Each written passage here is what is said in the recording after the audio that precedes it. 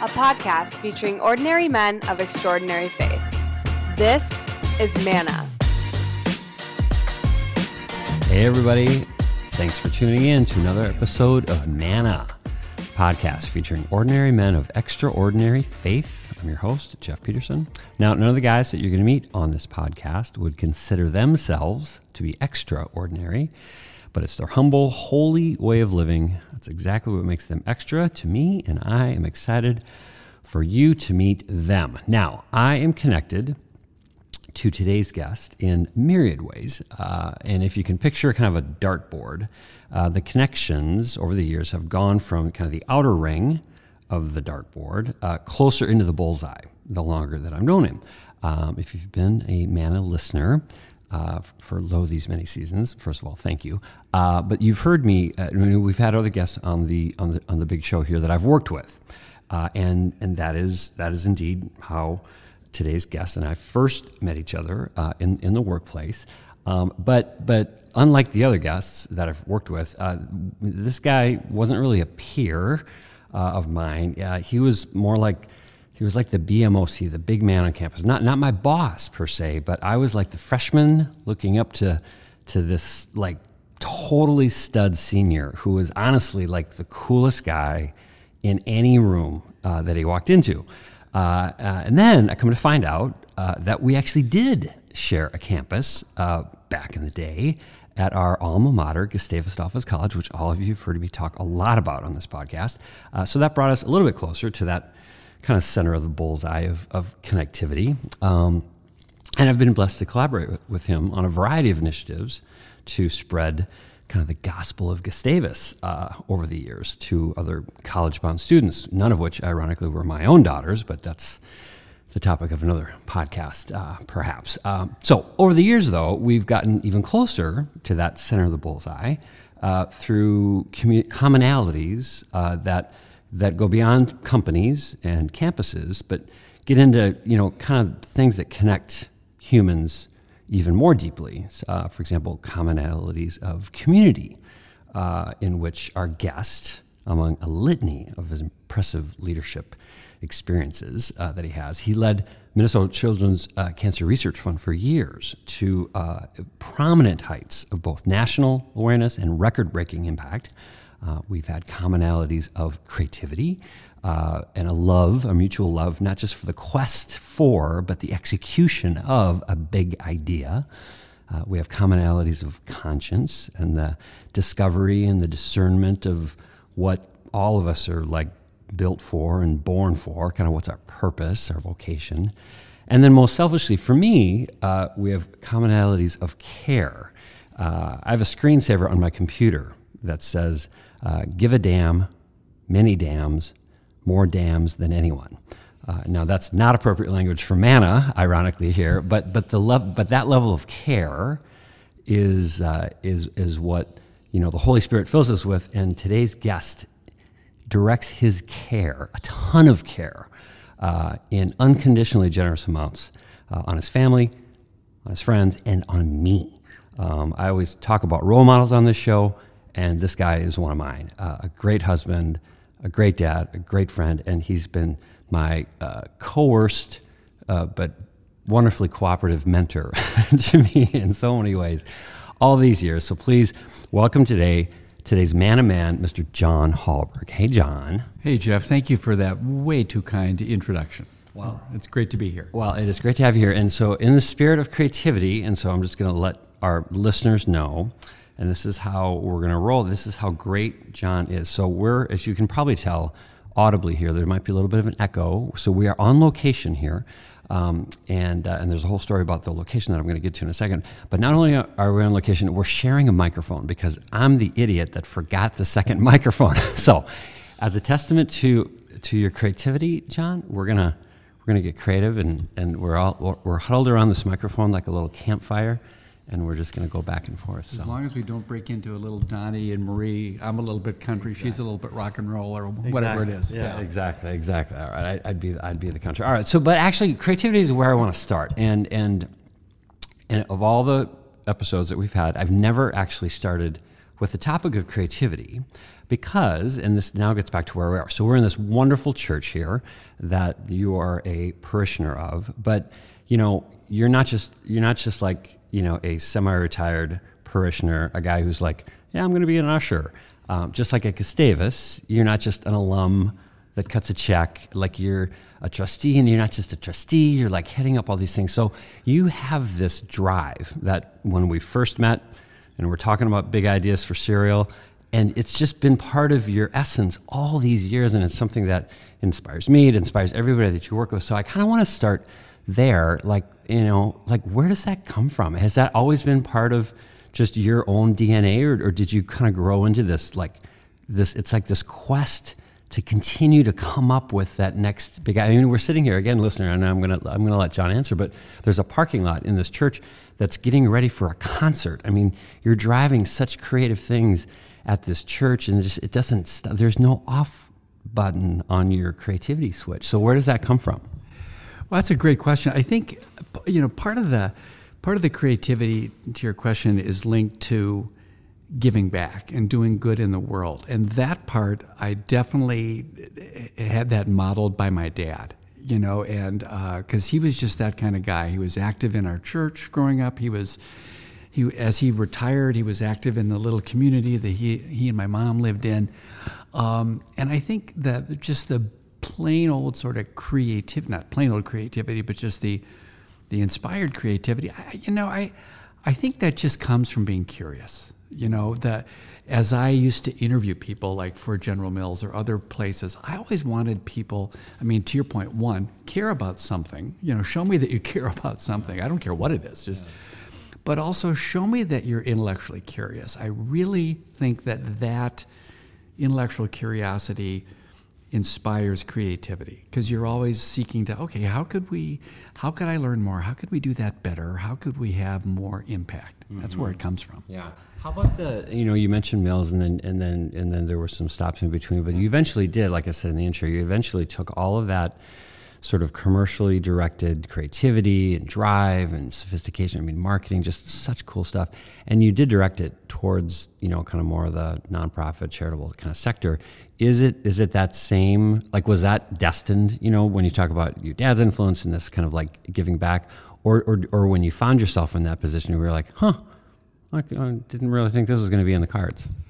Well, I think like a lot of people listening, I'm sure, during my professional corporate career, I served on a lot of nonprofit boards, right? I was on the executive committee. An example was, when our kids were really young, I served on the Children's Theater board. We were blessed to have a great children's theater here in the Twin Cities. And, and I realized, A, I kind of like this, and B, I'm not too bad at it. And so I think it was just, that itch was always there. It was taking 10 hours a week of my sort of volunteer time, if you will. And I finally got to the point that said, you know what? Maybe I can do this full time. And that's where, after a 25-year corporate career, I spent my last almost 15 years at Children's Cancer Research Fund. Yeah. Well, and what I loved, and we've talked about this, what I loved about your leadership there, because sometimes I do think when people are thinking about, well, I've got my day job, and then, I'll be on a board, or, there's like this chasm between kind of the quote unquote for-profit work that has got a level of sharpness and sophistication and growth and all these things.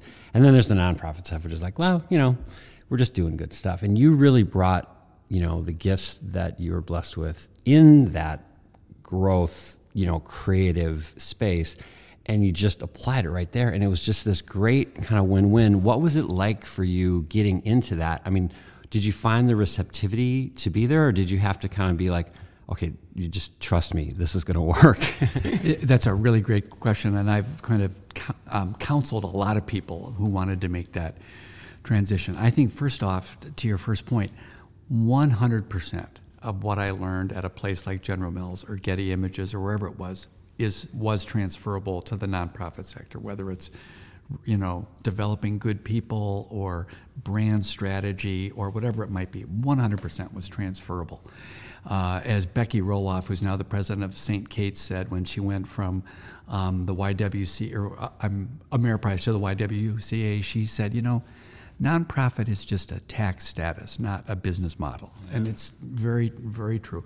I think, though, there was a transition, and that is you can't try and move too fast. You can't try and say, well, this is the way we did it at General Mills, so that's the way we're going to do it here. You have to really, feel the culture of the organization. I was telling somebody earlier today, the two biggest unexpected wake-up calls for me, if you will, moving from the for-profit world to the not-for-profit world is A, how little the organization had to invest in the development of people, which is like, wait, no, you want to retain and develop good people. And B, sort of the lack of, not confidence, that's not a right word, but the lack of sort of belief in what they could do.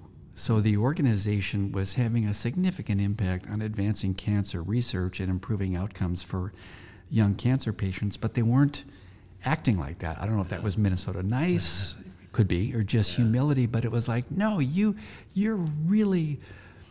can stretch for more, you can do more, not to push them, but just to build that confidence that said, yeah, we can, it's not even about being better, it's just about we can do more. We can have more impact if we just, reach a little higher. Yeah, well, and kind of not, thanks, listener, for putting up with the moving of the microphone here. But it's like not apologizing for the growth, like not apologizing for succeeding. There's almost this modesty or humbleness of like, oh, I guess we're doing well, and not apologizing for that. Exactly, and I think I see that.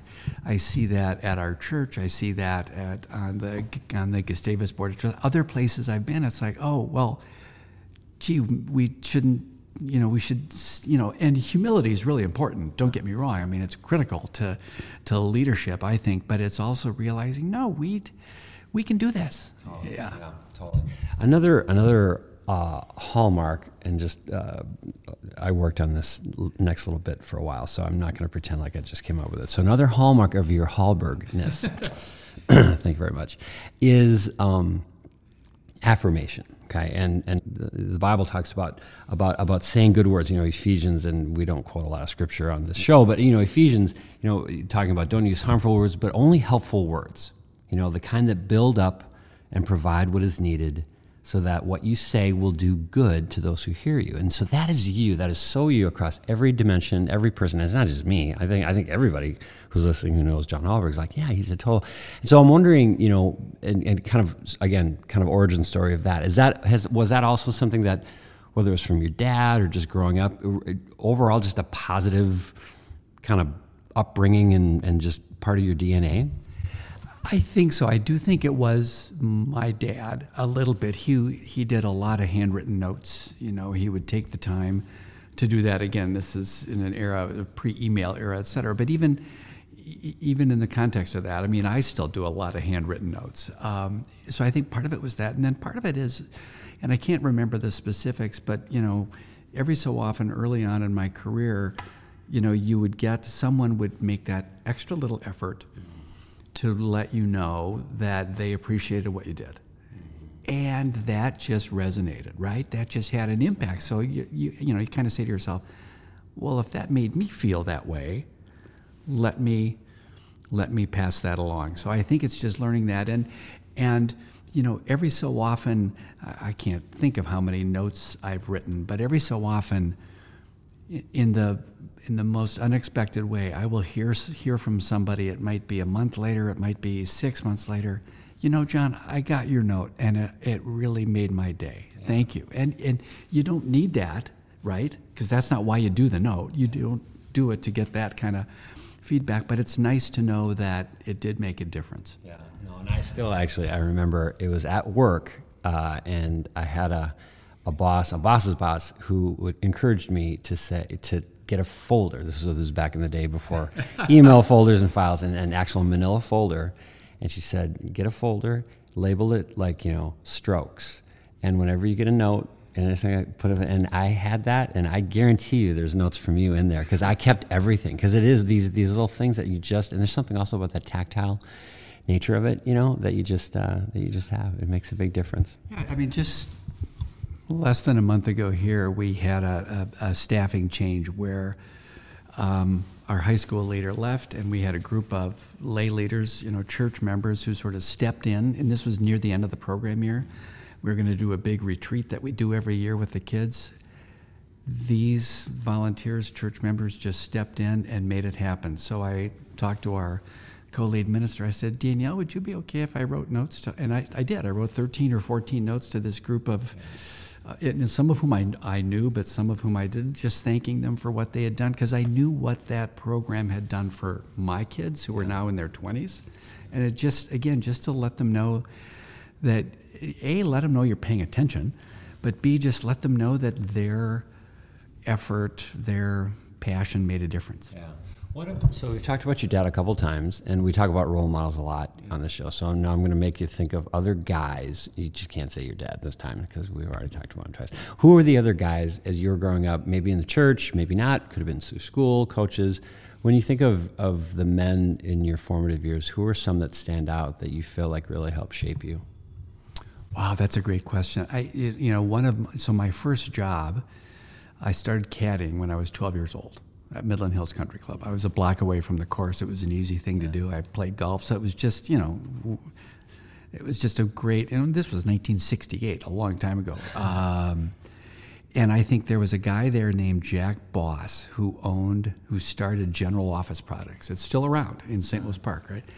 And we just developed a relationship. He would smoke Camel Straights on the golf course. I remember that, right? But he kind of asked for me every time I was there, so every Wednesday or Saturday. And, I learned a lot from him about business, about life, just, about his family. So he would be a guy, actually a little later in life, and I still respect him a lot, is a guy, John Mendesh from General Mills, who, probably mentored 1,500 people in his career at General Mills, and is still doing it today, and is, having an impact in the world today, even though he's been retired for 3 years, and just giving so generously of his time and treasure. And so a guy like that, and just seeing how he interacts with people, and how he is just so, like I said, generous and giving. I mean, we're lucky to get to hang with people like that. So true. So those would be two. That's great. That's so true. And Mendy is just he's a gem. We got to get Mendy on. We got to get Mendy on Manna. Mendy on Manna. That's a promo right there. John Mendish. Get ready. All right. Well, hey, we are already at the and now and people have heard me give this disclaimer.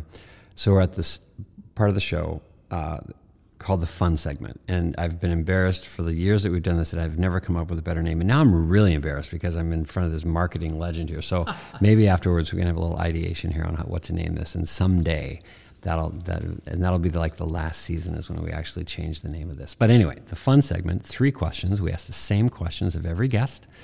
And we just, that's how we close it out. So question number 1, and apropos here as we sit in this beautiful church, if Jesus knocked on your door tomorrow morning and just wanted to hang out for the day. You have a whole day, you can do anything you want, hang out with Jesus all day. What are you going to do?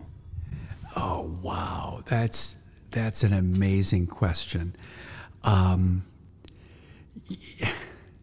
It's kind of like, well, let me step back. One of the things we're trying to do here at Wayzata Community Church is the tagline that we're using is, what does it mean today to follow Jesus into a changing world, right? And I think that's really powerful language. So I think that would be what I would want to do with them. Not that we're going to, it's like the Mother Teresa thing. You can't solve the world's problem. You can solve the one in front of you. It'd be like, okay, Jesus, let's go to the George Floyd Memorial, or let's go here.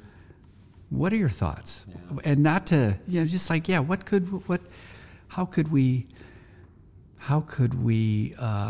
address this challenge in a more Jesus-like way?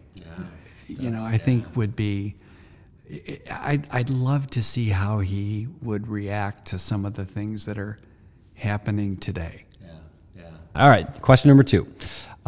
If you could go to church with any other guy, living or dead, and you can talk about your dad now. You don't have to disqualify your dad here. But so you're going to go to church with any other man, living or dead, famous or not. You can know him or not. The only rules is you're going to church, and it's going to be with another guy. Who are you going to go with? Abraham Lincoln. And I'm just because of, and I think of his second inaugural speech, and I think of even, where he talked about where he knows the Civil War is ending, and how are we going to bring this nation together? And, if you go to the Lincoln Memorial in D.C., it's just a breathtaking, awe-inspiring place. And just what he did and how it was faith-based. I mean, he was just very connected in that way, and a very spiritual person. And so I think I'd love to go with Honest Abe and say, hey, what did you think? Or. Yeah, no, I love that. There's a great quote from Lincoln. I don't remember when he said it, but it's the one where I've often found myself on my knees because I had nowhere else to go.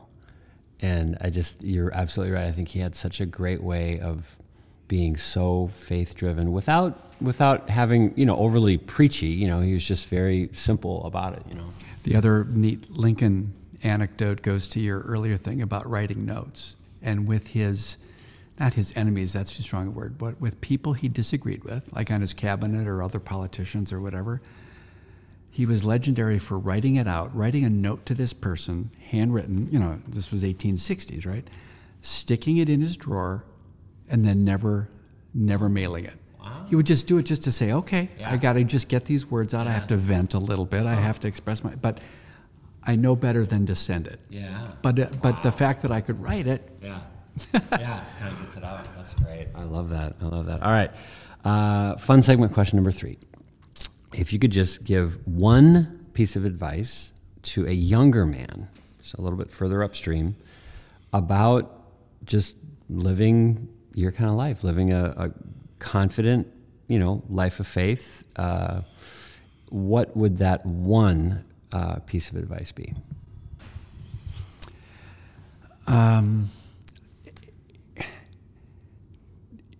As early as you can, don't force it, but as early as you can, try and find your sense of purpose or your vocation. And you might be blessed, and it'll be in your career. It might be as a husband or a father, or it might be through other activities. But try and find that sense of purpose, what brings you energy and what makes you feel fulfilled. Because I think, the science would say you're going to live longer, right? But also it just is so fulfilling. And, we spend so much time and energy focusing on, and it's all real stuff. Well, I got to make the mortgage payment. I got to do this, got to do that. But it's like, no, life, no one gets out of here alive, right? So the fact that if you're lucky enough to find your sense of purpose, and it might be multiple things, but just find that early on, everything else that you do professionally, personally, will be that much better. Yeah, that's great. All right, John Hallberg, 7 seasons in the making, and we finally got you on, and that is why right there. So thank you so much. It's just been great to be influenced by you all these years, and I'm just really, really, really happy that everyone listening here gets a chance. And a lot of these people already know you. We have a fairly tight listener circle here, but I just really appreciate everything about you and for sharing your story here on Manna. Well, Jeff, thank you for those kind words, and thank you for doing this. It's a good thing. Thank you for listening to Manna. If you have any questions or recommendations for future guests, send them to mannapodcast@gmail.com.